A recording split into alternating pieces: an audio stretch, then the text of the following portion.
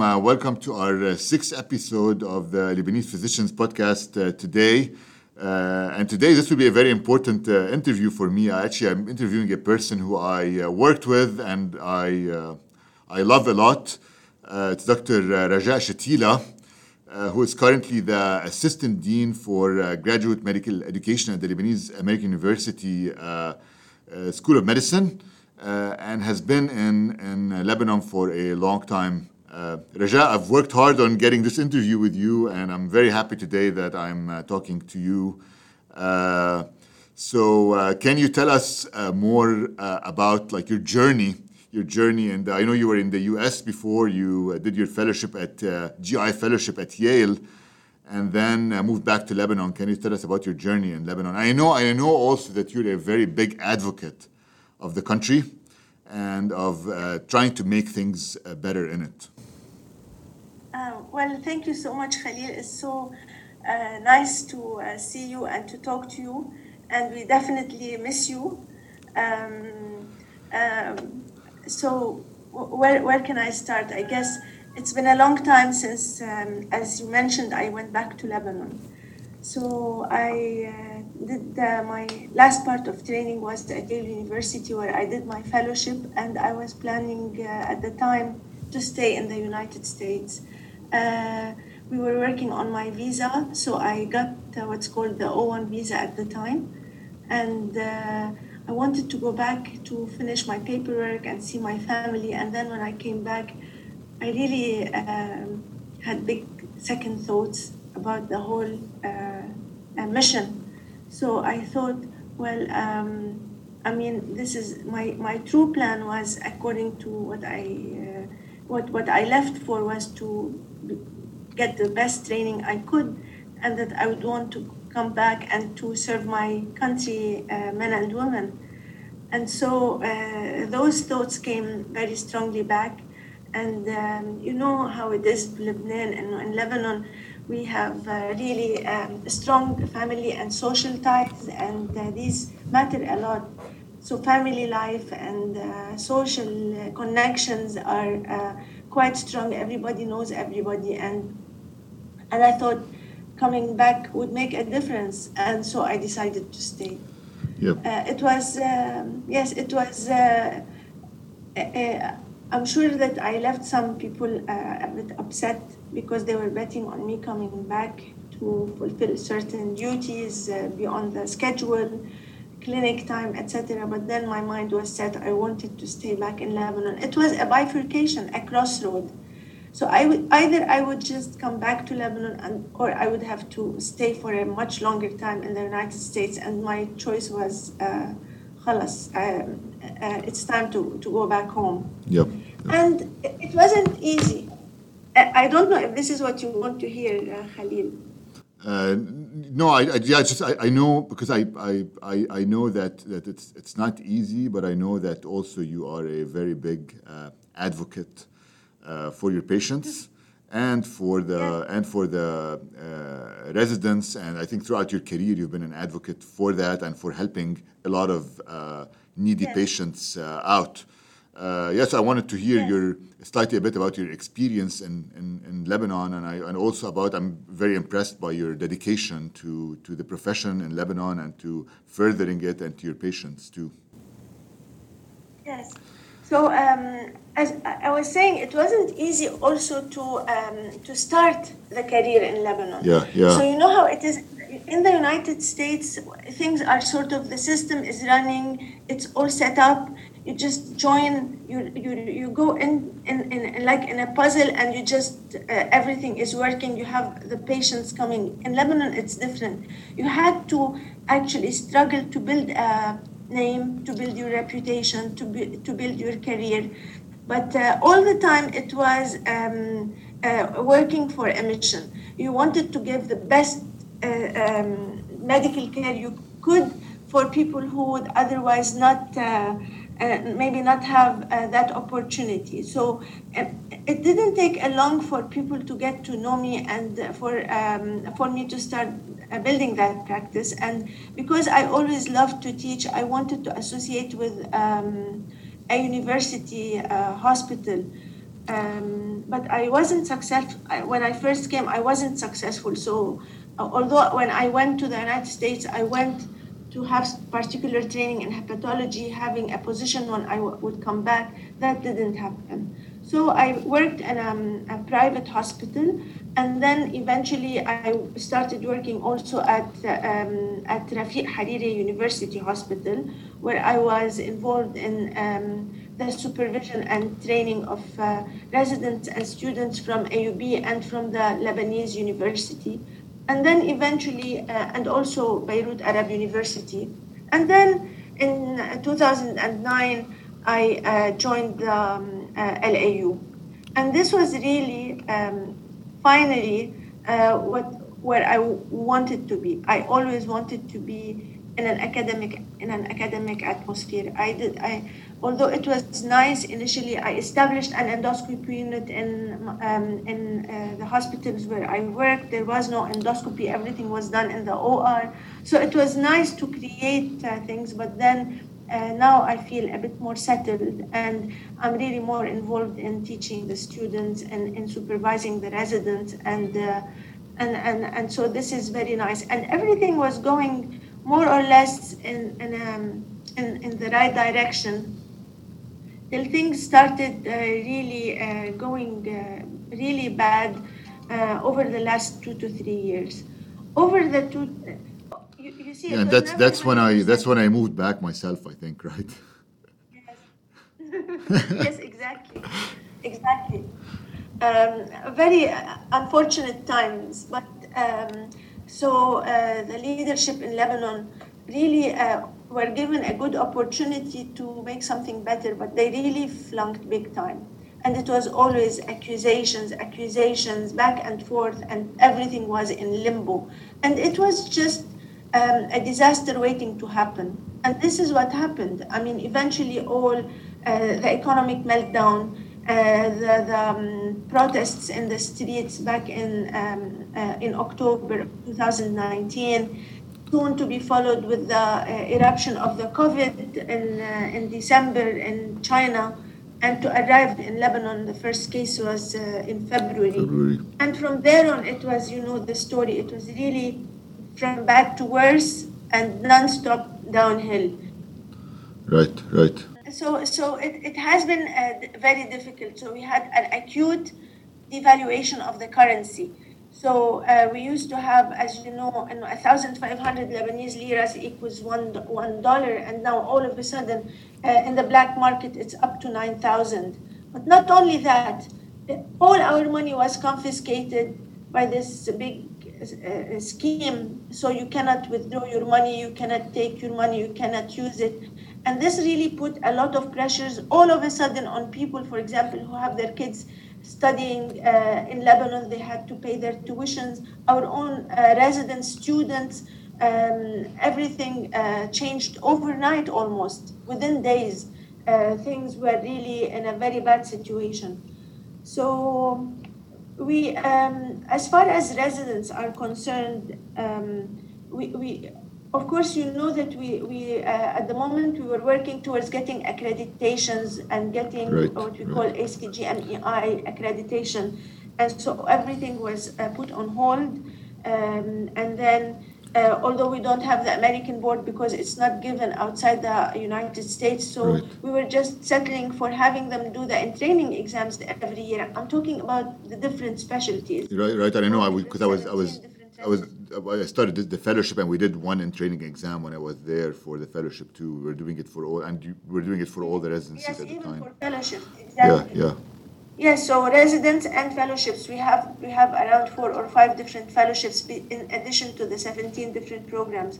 Now with the economic situation and the pressure on the hospital and the university, we're having to cut corners. So now we're asked to try to contain costs as much as we can, and so we're always thinking of how to save money, maybe to do the training exams every other year, or maybe just to do these training exams for the senior years, or so these are all thoughts in the process. So this year we managed to deliver the training exams for all those programs except for the programs where the training was in August, at the time of the blast, so we didn't. And so this is where we are now. It's a lot of hardship. We're having a lot of attrition. So many of the residents are leaving prematurely the program. People who never wanted to leave the country are applying elsewhere.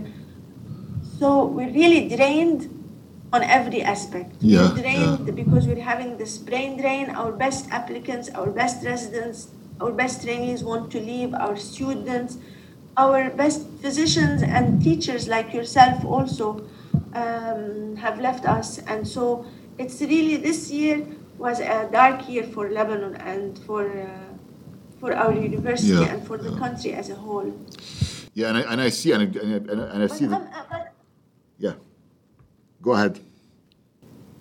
But I still was thinking, things in Lebanon couldn't have continued the way they were. Too much corruption and people not getting asked of what are you doing with what you're stealing. Right. And so although it sounds like very bad how it is, I am hoping that this has to bring major change. And there's a very nice saying in French. My husband is a francophone, so he knows how to say it better. But you cannot make a cake without breaking eggs.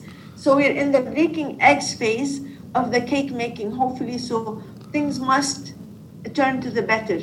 Even with COVID, I'm sure with the vaccine and everything. So there's always light at the end of the tunnel, and it's just that we have to go through this bottleneck that we're passing through right now. And I'm hoping that it has to change. It cannot keep going down. Right, exactly. I mean, things happen for a reason. It may be happening to make people wake up and say, you know what we were living was not the correct way, and maybe things need to change at this point, and this will stimulate people to change the status quo that's been there for the past 30 years or even more, I guess, from that standpoint. Exactly. Yeah. And we touched, I think we touched on the university having trouble, right, paying for in-service exams, for outside money, and that is because of the limitations that the banks in Lebanon are putting on what we call fresh dollars or dollars paid outside the country. And I think, do you see, as assistant dean for GME, do you see that is also affecting because I know when I was there too, I felt it was affecting the students, their psychological well-being even, and the residents. So do you see it's affected the residents and students' ability to even leave the country and go outside or to apply for exams outside? Yes, it's definitely affecting them psychologically for sure. Now we're trying to mitigate that by doing a lot of counseling sessions, group sessions, yes, as well as we're hooking people who are more fragile with psychiatrists to do one-to-one psychiatric counseling, that sort of thing. The good lessons about all this, the two traumas that we've been through, the crisis of the COVID and the blast afterwards, was really the big lesson learned that maybe we needed to pay more attention to the well-being of residents and students and all our trainees. So we're trying to now incorporate programs that consider maybe every several weeks or something like that, maybe to give people time just for well-being, to counsel, to de-stress, these are things that we're starting to think about. Because undoubtedly, these are areas that we didn't pay too much attention to. We always thought of ourselves as being very resilient. And indeed, I think, being somebody who is a generation of the Civil War, we could see that we were strong, we were tough, and our residents and trainees who are younger and now seeing the blast, for example, they went through acute generalized anxiety situations and something like maybe PTSD-like things. But now most of the people are out of it. We don't have a lot who have needed to resort to medications. It was all due to counseling. But Right. what the unfortunate part about this, the blast, is that people who were thinking back and forth whether to stay or leave now are more for leaving. And this is what really saddens me personally. Yeah. Yeah. But, uh, but this is how it is. And that is why I hope like this. I mean, I know it's always there's a light at the end of the tunnel. I think there's nothing that stays the same, and I hope that light starts showing soon, so people will It should, yes. decide to stay, right? And Yeah, or come back. or come back. Right, exactly, Yes. because if they leave and they stay outside for a long time, then it's going to be harder for them to come back if it takes a long time for things to get better. So do you see that there could be a role? I mean, that's what we're thinking. We were talking about it before we started this podcast interview. I think. Do you see that there's a role potentially for physicians and other Lebanese living outside of Lebanon in terms of trying to help the trainees in Lebanon be able to achieve, I guess, their dreams, be able to go train outside? Because I mean, it's good to stay in Lebanon, but also it's good always for them to leave, do the training somewhere else, and potentially if they want to come back, then come back and help the country. Do you see that there could be a role for that? Yes, I think absolutely there is. I think it doesn't take a lot for people just to come together and to try to help if there is the will. And I think that once there is a will to help, there are a lot of things that can be done. So if, for example, first of all, in view of the COVID worldwide, maybe we can. First of all, I think what we need to address is the status of Lebanon as a country with the WHO. We really need to readdress that. They keep considering us as a middle-income country or a moderate-income country, whereas we're really an impoverished country with more than 60% of the Lebanese population below poverty level. So I think if we can have connections with the WHO so that they reclassify Lebanon, because immediately that puts down a lot of the burden from a lot of the platforms for education. You know, many of the educational resources that are good level resources are for pay, they are not free. But if you are coming from a poor country, immediately there's a different bracket of salary, of prices Okay. to subscribe with these platforms. So this is something that we can do and we should. And then I think we need to create a fund or something of that sort. The fund should be, for example, to enable students who want to do their steps to be able to do them. At least we can give opportunities. Maybe we can put a grid for those who are really interested in going to give them a chance to do these tests just for once, maybe, so we can subsidize the fee and we can help out that way. So if we create a fund for those who needed to do tests to join programs outside to go for the match. And I think we have a lot of expatriates, a lot of Lebanese in the United States. And if we can create this sort of fund to donate, it shouldn't take a lot to be able to help a lot of students here. Right.